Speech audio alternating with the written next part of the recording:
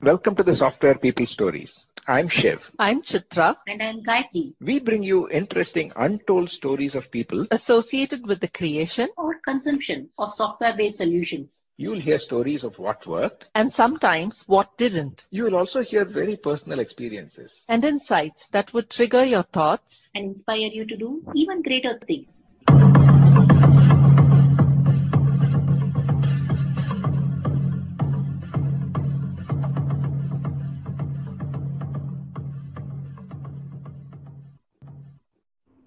Here at Software People Stories, we are celebrating Women's Month with 5 different women being featured in series.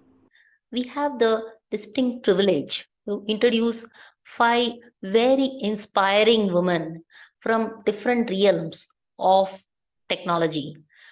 I would like to introduce Palashi, who's a research scholar from Cornell University, who's breaking the barriers between social impact and technology. Then we have Pooja SR, who comes from the investment background and social work. And now she is the managing director for Anita B, who shares her interesting journey. And next we have Vaishali James, who's a marketing professional for technology. And she talks about her journey of coming from a very humble background and breaking different arenas. Next, we have Pramita, who's a satellite engineer, and she talks about how do we take 75 people to the moon from India. And last but not the least, we have Bindu Sunil, who shares her passion of embedded and how she's changed her avatar to become a cloud engineer, and she's heading the cloud division in Wipro. This whole month, every Friday, consecutively, we'll be releasing one new episode. Don't forget to listen to each one of them and get inspired. Hi, welcome to Software People Stories, Vaishali. So happy to have you here. Thank you, Gayatri. Very, very kind of you to have me here. And yeah, I'm happy to be here as well. Like in any Software People Story episode, I have known you now more than 5 years. I would like you to introduce you and your enigmatic and amazing career to our listeners. Thank you. That's very kind. I'm not sure those are the words I would choose to describe my career. In any case, I'm a 25-year plus marketing associate. So I've been a marketing professional for most part of my working life. I spent 19 years in ITES, my first job, and then decided to move to something that would have a slightly larger social impact, because I find social impact perhaps the need of the hour and also very critical given the age that we live in today. So I moved to the fintech industry, did an entrepreneurial, quote unquote, entrepreneurial stint for 4 years. And thanks to COVID, we had to kind of relook at all of that. And here I am, 25 years after, but in marketing all the way through. Cool, Michelle. I mean, you have pretty much been in the marketing front of technology. This episode being released as part of the Women's Month celebration. What has been that initial interactions with technology, and what got you kind of interested, at the same time amazed at what about it? Being coming from the my background of marketing, I would like to understand from an outside in view and how it felt. So first up, while you know, perhaps for people who are listening in, I'm a science graduate. So I graduated from science background, and then I came into ITES. I worked there for 5 years, and while I was working, I pursued my MBA from the Open University of London. So that's where I got my business part of the learning and the degree from. Being my first job, Gayatri, I didn't really have too much of a insight or inroads into technology and what technology actually could do, other than the little technologies that we all used to use in our daily lives. And way back in 96, when I started out my professional journey, the company that I was working for was in the forefront of bringing what we used to call IVR, which is an interactive voice response system, to the country. This is the company that introduced IVR for the first time in India. And we had introduced this for two government-based organizations, one the Department of Telecommunications, and one we put a POC for the railway. And what we saw was fascinating one, but it was also extremely amusing. And it told us that we were way ahead of our time in terms of bringing this technology and trying to automate routine functions. So the purpose of an IVR is, if you have a routine set of functions, instead of dealing with a human, you just deal with a machine, get your routine queries out of the way, and save human interaction for more complex or more challenging tasks. And when we put this IVR as a POC at railways, we used to bring the system back every evening because it's a POC. We can't really leave the system there. And in the evening, when we used to bring the system back to work, the bunch of us who were there at that time would sit in and listen to all the recordings to understand how people were using the system and to see if we could tweak it in some manner or the other to make it more user friendly. I used to do the recording for the voice prompts. So every time we played back, my awkward voice would come back to me, right? Saying for such and such a transaction, press 1, for such and such a transaction, press 2. And that one particular evening we came back, it was pretty late. At 8 o'clock, we've got the system.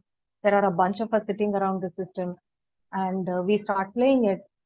And the first recording that comes back, it's my voice saying, for arrivals, press 1, for departure, press 2, and then please dial in the extension number from where you're calling. And this person is trying to do something, and we get a call back or a voice back saying, I'm kind of struggling to understand why this woman is going on speaking and she's not letting me speak. I'm speaking, but she's still speaking, you know. So we kind of got that feeling that, one, people are not really ready for automation at this level and at this scale. And two, they're struggling to wrap their minds around the fact that automation of simple queries can actually be done and make their lives simpler. Of course, that night, all my colleagues who were there around the system kind of had a field day. They ragged the hell out of me because it was my voice. I took it extremely personally that, man, I mean, this person thought I was going on talking and not letting him talk. You know, that was one of my earliest memories of technology and in a government organization. It was embarrassing, to say the least. It's funny. To take it is right now. It's funny, but believe me, when it actually happened, it was embarrassing as all hell. What we learned from that is, if we slowly allow people to work the system through, they get a hang of it, and then they realize that it is something extremely indispensable, and it caters to an unsatisfied demand of people trying to reach and get information, and that's all they need to do. There was really no need for a human being to come and get, to talk to somebody. You come in, deal with an automated system, punch in whatever you require, get the information out from the system, and you're done. So that was my earliest tryst with technology, fresh out of botany, sitting in a government office, bringing the system back and hearing people say, you know what, she's not letting me talk. I'm looking forward to more such experiences. You started your career in Servion. What was being not coming from a technology background, right? Interacting with technology and marketing for the technology elements, right? Today, we speak about a lot of things, minimalistic marketing, data-based marketing, a lot of analytical things and all of that. So coming from your background of knowing botany, being a science graduate and having to brand the services that the team is providing. What was your, kind of way of learning yourself, skilling yourself? How did you go about? I think the transition marketing as a subject or marketing as a discipline today has come way from where it started in 96. But I think the crux of the entire transformation, whether we talk analytics, whether we talk lead gen, whether we talk social media and all of that, at the end of the day, we need to see what experience we are leaving the consumer with. You and I are consumers. We consume services of a lot of brands, banking, telecommunications, hospitality. The crux of it, and that's where the marketing angle comes in, is that no matter what kind of technology you use, no matter how stylish or how latest the technology is, if you are not leaving your consumer with a good experience that the consumer can share, the point of investing millions and millions in technology is kind of a moot point. It's a waste of money. And the point about a good experience, Gayatri, and we've learned this the hard way across so many interactions we've had with multiple brands in these last 25 years, is there is a brand which tells a story to the outside world. And there are ways that the brand is felt by the consumer. So there is an inside story and then there is an outside story. And if both these stories don't match with each other, the experience you're leaving your consumer with 9.9 out of 10 times will be a bad one. Let me give you an example. I won't use the name of the brand because it's kind of unfair to, name brands. But take a brand that probably says, I'm happy to help, right? And that's the tagline of the brand. And happy to help is something that you kind of posted all over the place. Every communication channel, be it internal, external, is talking about happy to help. Now, when a consumer is consuming this brand and has a problem with this brand, she calls the call center 5 times. All 5 times she doesn't get through. The 6th time she gets through, she gets a recorded message saying, your call is important to us. All our call center service agents are busy. Please hold the line. Please hold the line. Please hold the line. Please hold the line, right? Now, this recorded message keeps coming for 45 seconds. 45 seconds on the clock seems a little time, right? But when you are waiting, is not happy to help. And finally, here's the kicker. You get to the call center agent and the call center agent doesn't even know who you are. This call center agent starts right from the beginning. And mind you, you're a VIP customer. You're a customer who's a customer of this brand for the last 10 years. Now, that kind of loyalty way back then was unheard of. People switch brands today every 2 months, every 2 years, right?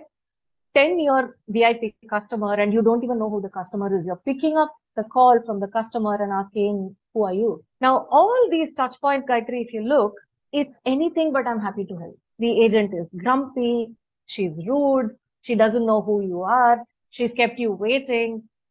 It's anything but that. So what happens to the customer is it's a disgruntled customer. And a disgruntled customer will go and tell 24 other people. So the learning, and something that I believe very, very strongly, is if you have a brand and if you have a brand that's talking a promise, every single touch point of yours that is dealing with the consumer, the end consumer, it has to reflect that promise. Otherwise, the experience the consumer takes is a bad one. Wow, it's a very refreshing point of view to look at it from a customer point of view, to ensure that the touch points are maintained and extremely well articulated in terms of the brand promise, right? I think very interesting. So I'm just curious, what were your recommendation and what did you do about it? Yeah, good question, right? So we conducted a consulting assignment for these people for around 3 odd months, where a bunch of us would actually sit in the call center at different points in time to get different shifts. So we've actually pulled night shifts as well in the call center just to see what kind of calls are coming and how the call center agents are dealing with them. And at the end of it, during the recommendations, what was told is if your main menu on the interactive voice response system had 10 different options, by the time you start at 1 and come down to 10, you've forgotten what 1 is, right?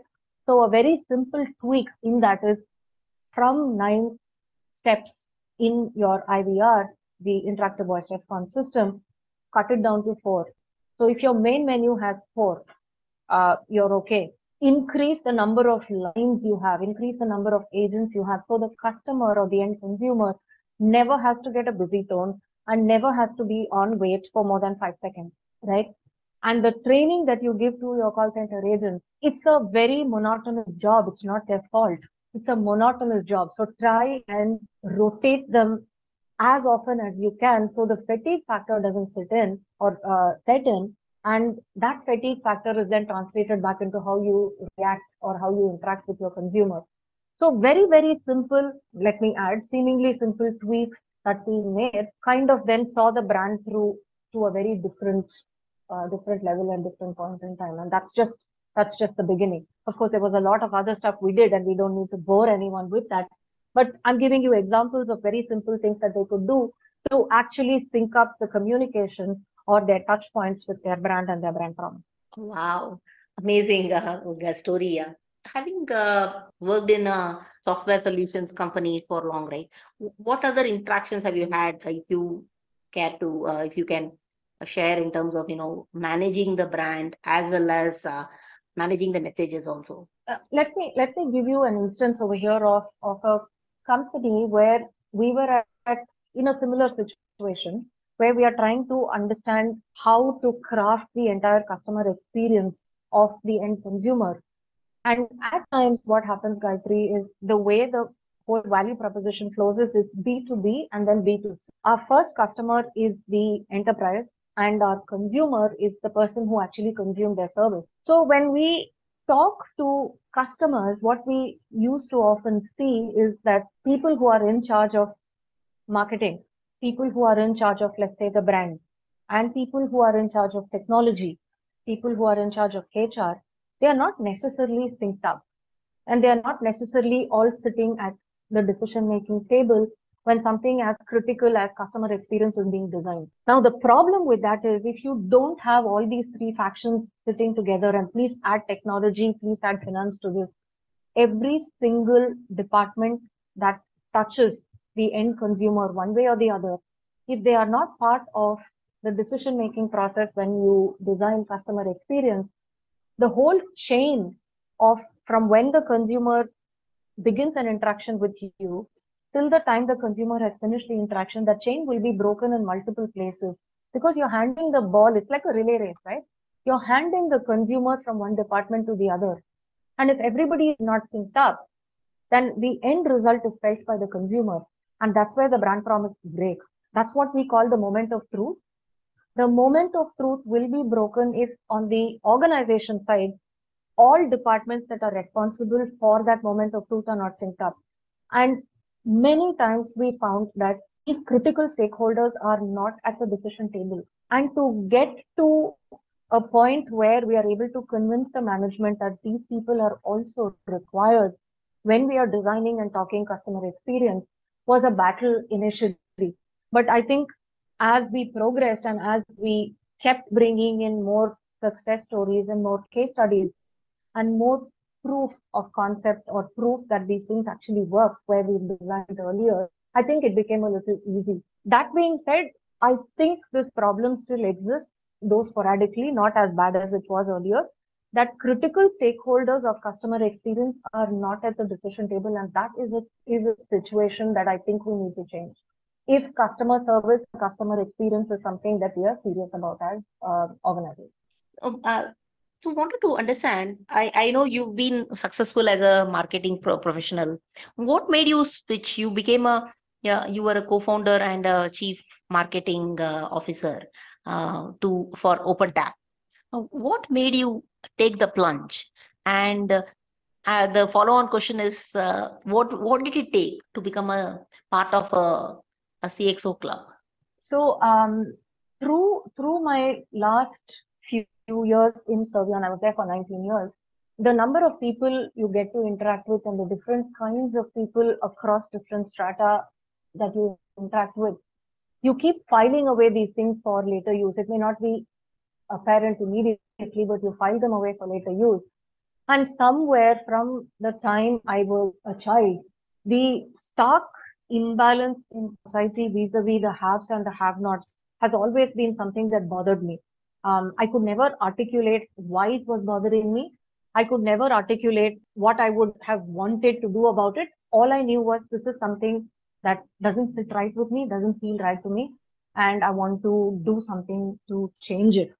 When I resigned from Servion, I resigned and I said, I need to figure out in my head what I want to do next.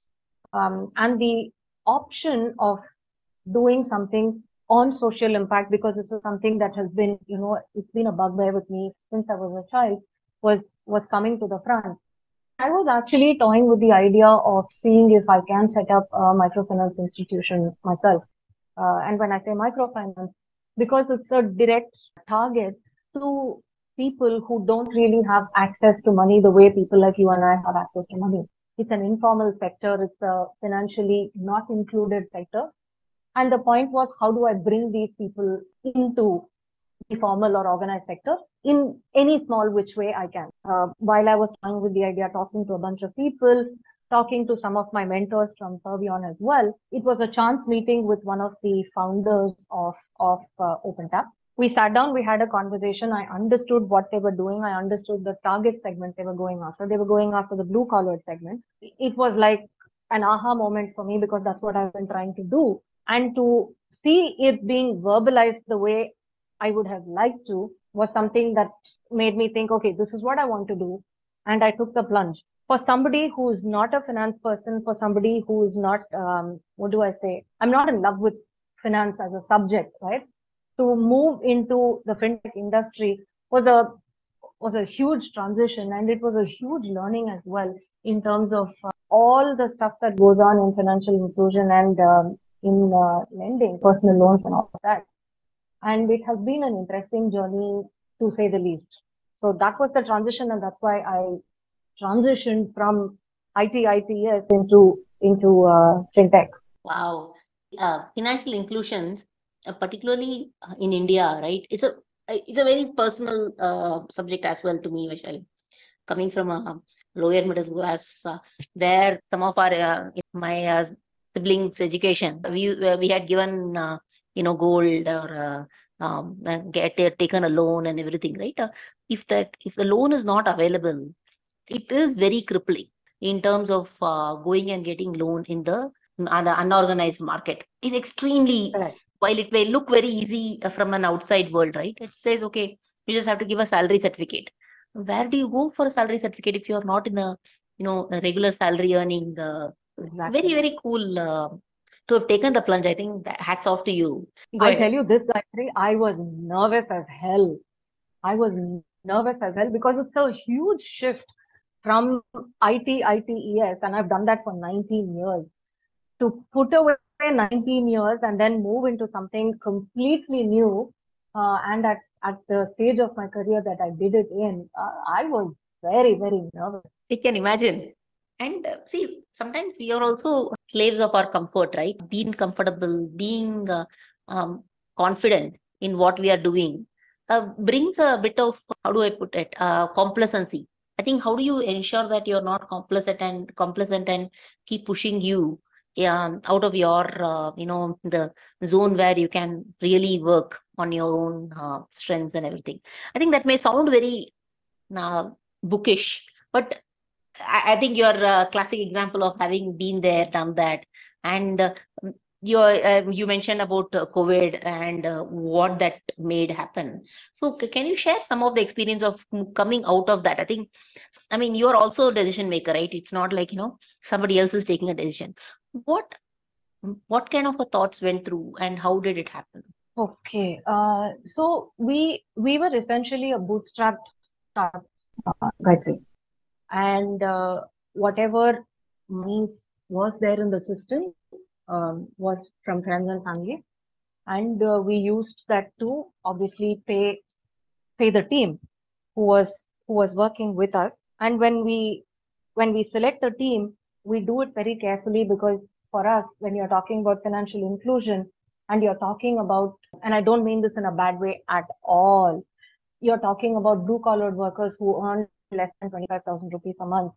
Now, if you have to be dealing and talking with people at that level, if you don't believe that you can do something for them, recruiting those kind of people is absolutely not something we could do. So when we got to a point where we realized that we will have funds up to a point to sustain, we started looking for investments. Without going into too much detail, we did get a few term sheets. The conditions were a little tricky, so we had to politely decline. And saying no when somebody was offering money was a very, very difficult thing to do. But we had to take that call because the terms and conditions were not suitable. And I think we said we will see if we can sustain this for a little longer. And then COVID hit us. And it was a tough call to make, but we knew that if we don't step down, it's going to get worse. So I think the challenge and the trick for everybody, whether you're an entrepreneur, whether you're a working professional at any level, I think you need to know when to tell yourself to get up or to leave and say, this situation is not going to improve. Yes, I have a lot invested in it from multiple different points of view. It's okay. I have to let it go, because if I don't let it go, it's just going to get worse. You need to know when to say no. You need to know when to stop.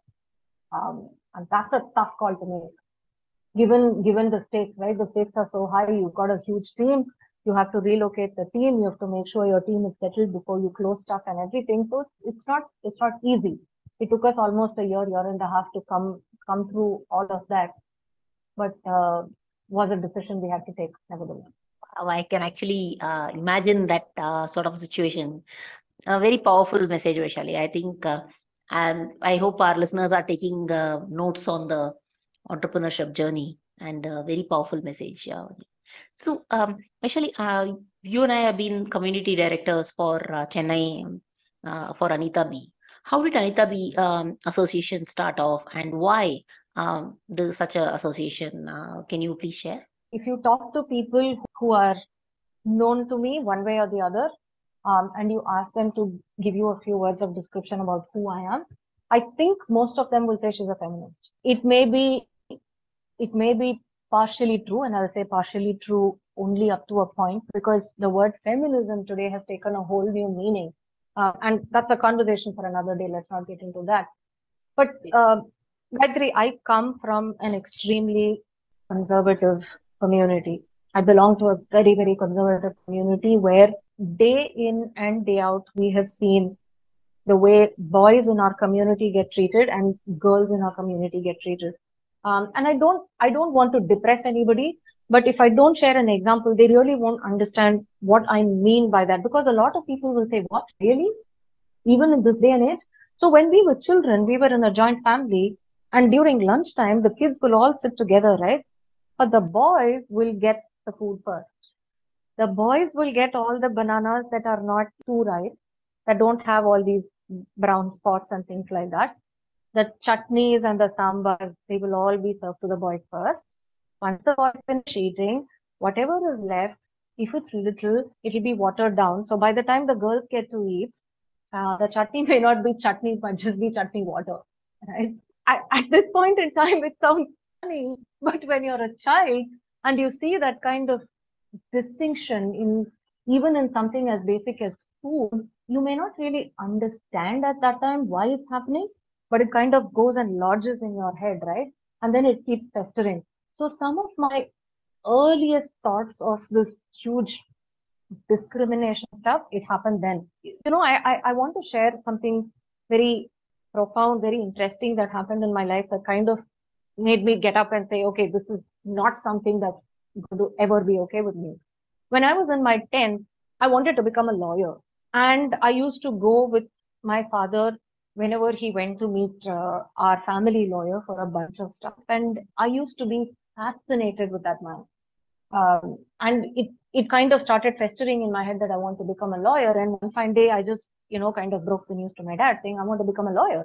And Appa at that point, for whatever reason, he very sweetly said, yeah, the ambition is women lawyers will struggle to get married.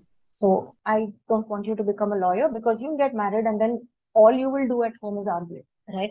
So I thought it was no, actually, I'm telling you, it happened. Really? Okay. Yeah, it happened. And I was telling my father, listen, which world are you in? This is just, at least let me give it a shot.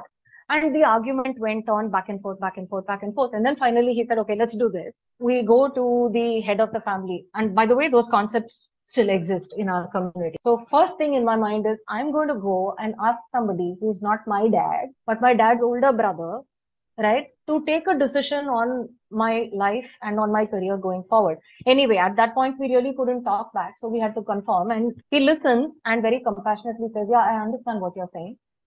Why don't we do this? So here I am, I'm thinking, okay, he's going to say yes, and I'm all thrilled and everything. And he very, very calmly, sweetly tells me, let's get you married. You go and ask your husband. If your husband allows you to become a lawyer, You can go ahead and study law. If your husband says no, no it is. Wow. Seriously. And I have just finished my 10th standard and I get told, you get married. If your husband allows, you can do this. If your husband doesn't. And at that time, Gayatri, that conversation is so fresh in my mind. I can still feel the anger. I can still feel the resentment that somebody else is going to control my destiny and what I will do with my life, right? And that kind of is lodged in the head so strongly that at that point in time, had I had a mentor, had I had somebody who would understand what I'm saying, and not just then, even throughout my work life, there have been points when I wish there was a lady I could have gone and talked to in terms of understanding different, and I'm not saying softer, I'm saying different aspects of work life that I may not have been comfortable at that point. And we are talking about 96, comfortable talking to a man, right? That is what has brought me to what I do for Anita Borg, because what I didn't have way back then, I want to see if I'm able to, in some way or the other, give to women today. Because people like you and me, we've all had our experiences, and experiences shape up who we are and what we do. If we are able to impact even one woman's life positively, able to help one woman do what she wants to do with her life, I think we are done.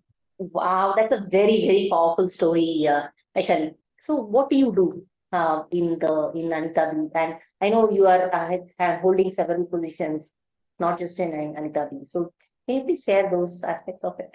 So with Anita Borg, we run a community for Chennai where basically we are bringing women in Chennai together from ITES. And we run a series of different programs and interventions to either provide a skill perspective, and the skill perspective could be technology, it could be non-technology, it could be for middle managers, it could be for senior women, or it could be for people transitioning from one to the other. And also being available, creating a space where women today can feel safe in talking about their issues and problems and finding solutions within the community itself. Now, this is something, Gayatri, somebody like you and me would never have had when we were growing up. So from that point of view, to even have a network and create a safe space for women to talk was critical, and that's what Anita Borg does. Specifically in Chennai, what we thought we should do, Gayatri, is you and me, we saw how a journey of a woman progresses. And we see that at various stages, women drop off the workforce. Um, like happened with me, right? You get married after you finished your 10th.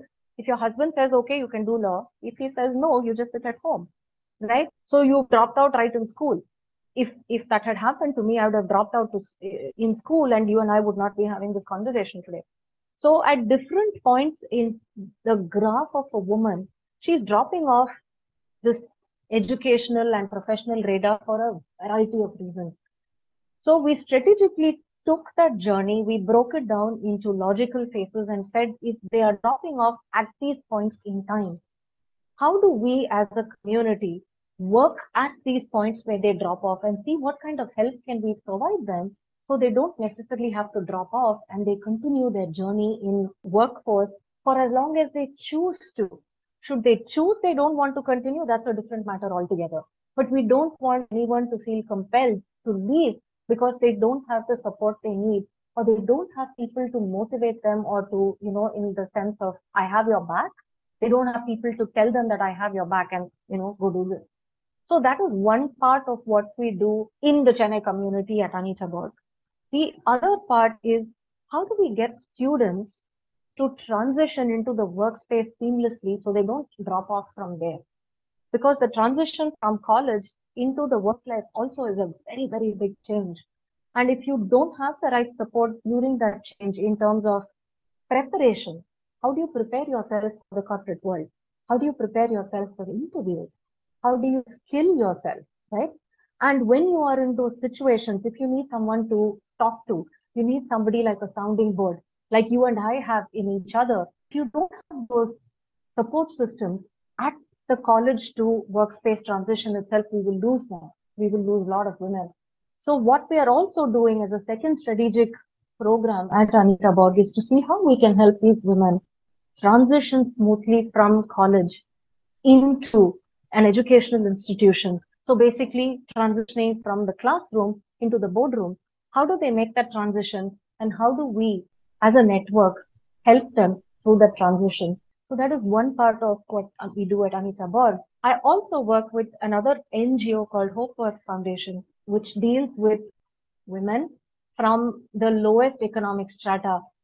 And even when I say lowest economic strata, I'm cringing to use words like that. But these are children, women, children of auto riders, of bus riders, of people who sweep streets and things like that, where they don't have access to funds, they don't have access to quality education. And outside of education, they don't really have a mentoring system. They don't really have someone they can go and talk to on a regular basis to even tell them that, hey, these are some problems I'm going through at work. And they don't necessarily need solutions. Sometimes all is just somebody to listen to what they have to say. So HopeWorks, God bless the work they do, maps out these women and they give one child per mentor. So they're trying to get to a ratio of 1:1, where you have one mentor for every child that they are enrolling in their program. And that is a year-long commitment that the mentor makes to the mentee and is available to them at any point in time for any kind of requirement outside of the financial one, because HopeWorks takes care of that. But anything else in terms of, hey, I want to do CA. How do I go about it? I want to learn Korean pop. How do I go about it? Right? I want to become an actor. Can you put me on to somebody? I had a bad day today. I just need somebody to talk to. Can you listen to me for 10 minutes? So these are the kind of requirements that come up with a one-on-one mentorship. And through some of these conversations, Gayatri, while you do the conversation, it's very heavy on the heart. But at night when you sleep peacefully in the knowledge that you have been there for somebody in the nicest way possible, that kind of help they may not have otherwise had. So that's the work that I'm currently in my small little way trying to contribute through to NGOs that I work with, Anita Borg and HopeWorks Foundation. Wow, hearing your background, right, in terms of your traditional and conservative way of upbringing, and to scaling the heights of corporate world as well as being in the startup world.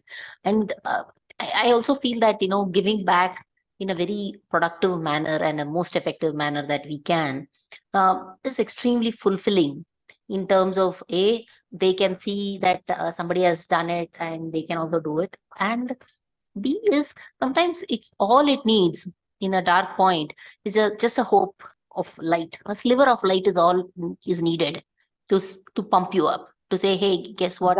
That is something that I am deeply interested in, and to keep the message. In the end of the day, while Instagrams and Twitters of the world could show the message, the one-on-one interaction where you come in person, come live and say, hey, you know what, while it may look like, we have all this superhero gadgets, it's not the same. We also have had those issues, and here is how we solve for it, right? Exactly. While I was listening to your stories of transformation, one of the questions that is coming in my mind, Vaishali, if you don't mind answering, is that how did you upskill yourself through the journey? Did it take a lot of continuous learning to this point where you are standing today? Yeah, yet another interesting question, and I'm not surprised because you do this. You do this so often and you do this so well. Two things, Gayatri, when it comes to a transition, whether it's a transition from one industry to the other or whether it's a transition from one position to the other, the first thing we have to do is unlearn. And boy, did I have to unlearn. The amount of unlearning I have done when I transitioned from ITES into FinTech and straight to the bottom of the pyramid, so to speak. Every meeting that we've had in Servion has been in these large corporate offices, AC rooms, tea, coffee being served and what have you. And we are discussing things of huge commercial impact. and cut to the fintech world, where sometimes we've actually had meetings in people's homes, which is not even a single room.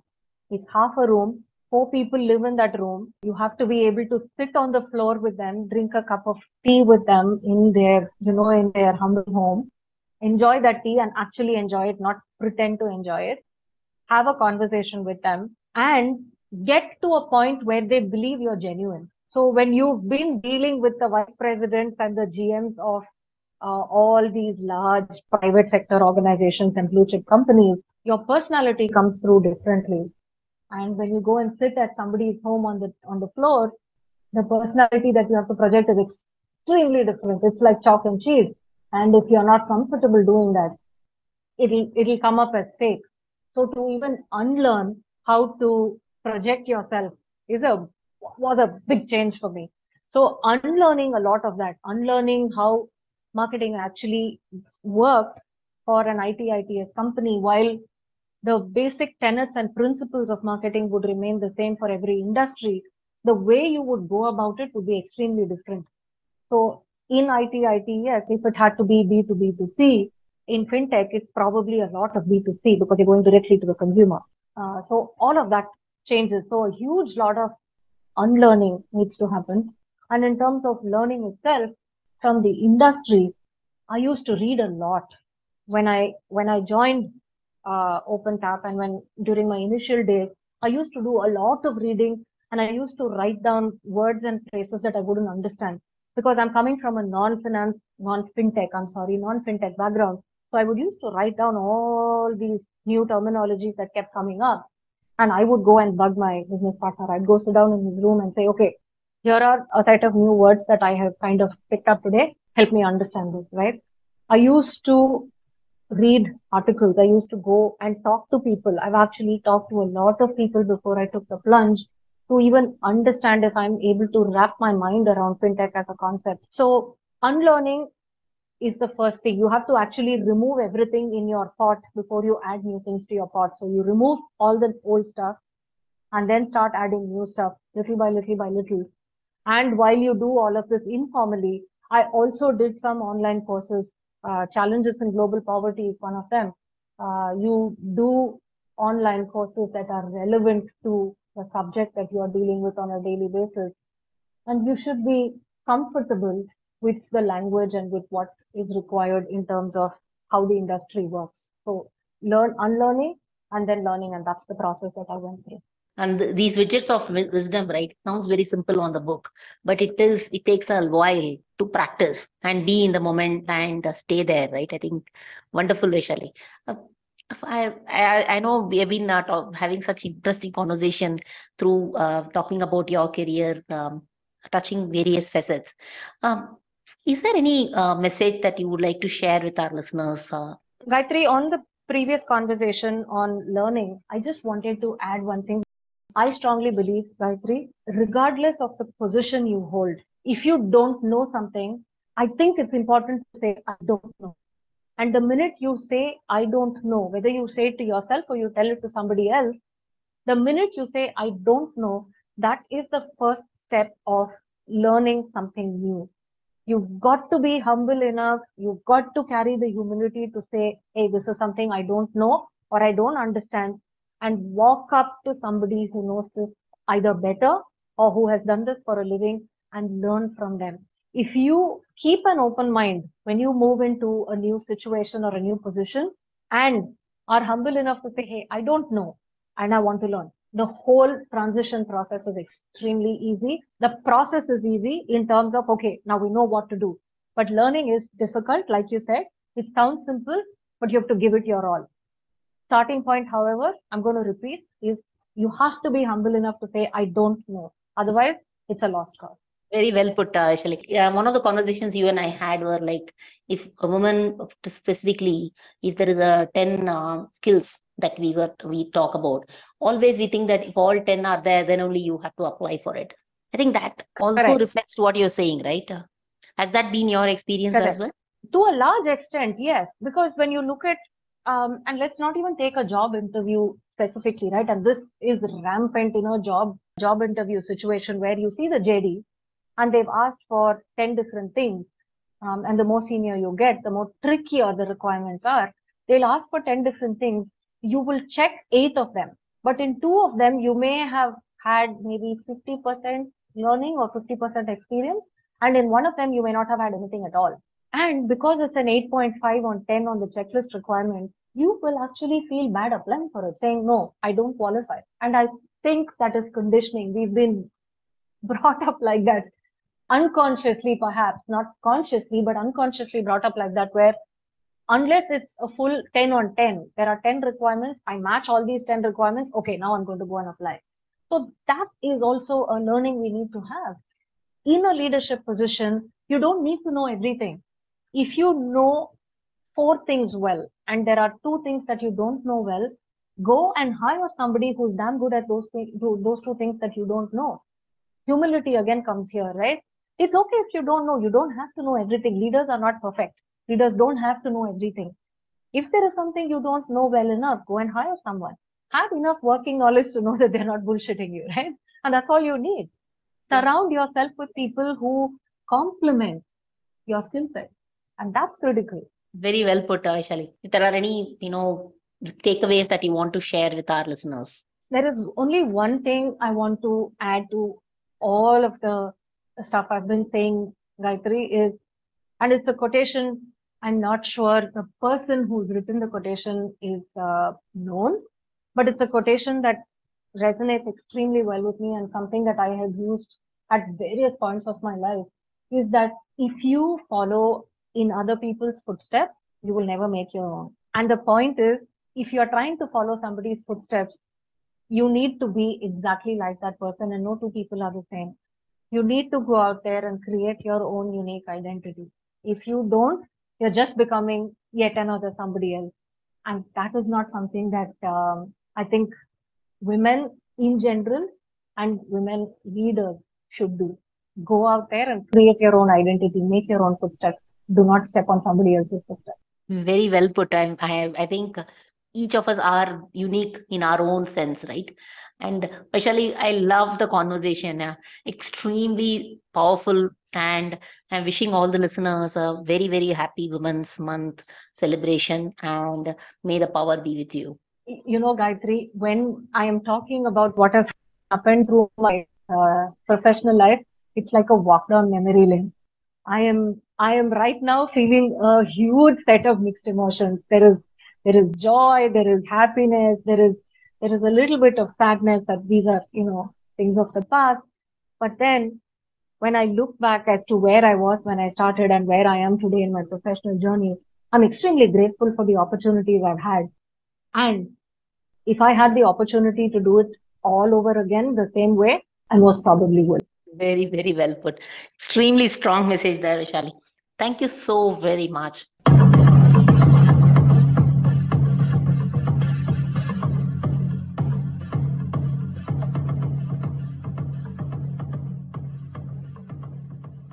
We thank Siddharth for the music and Anita for promoting the Software People Stories. If you like this episode, please subscribe on your favorite podcast client and spread the word in your network.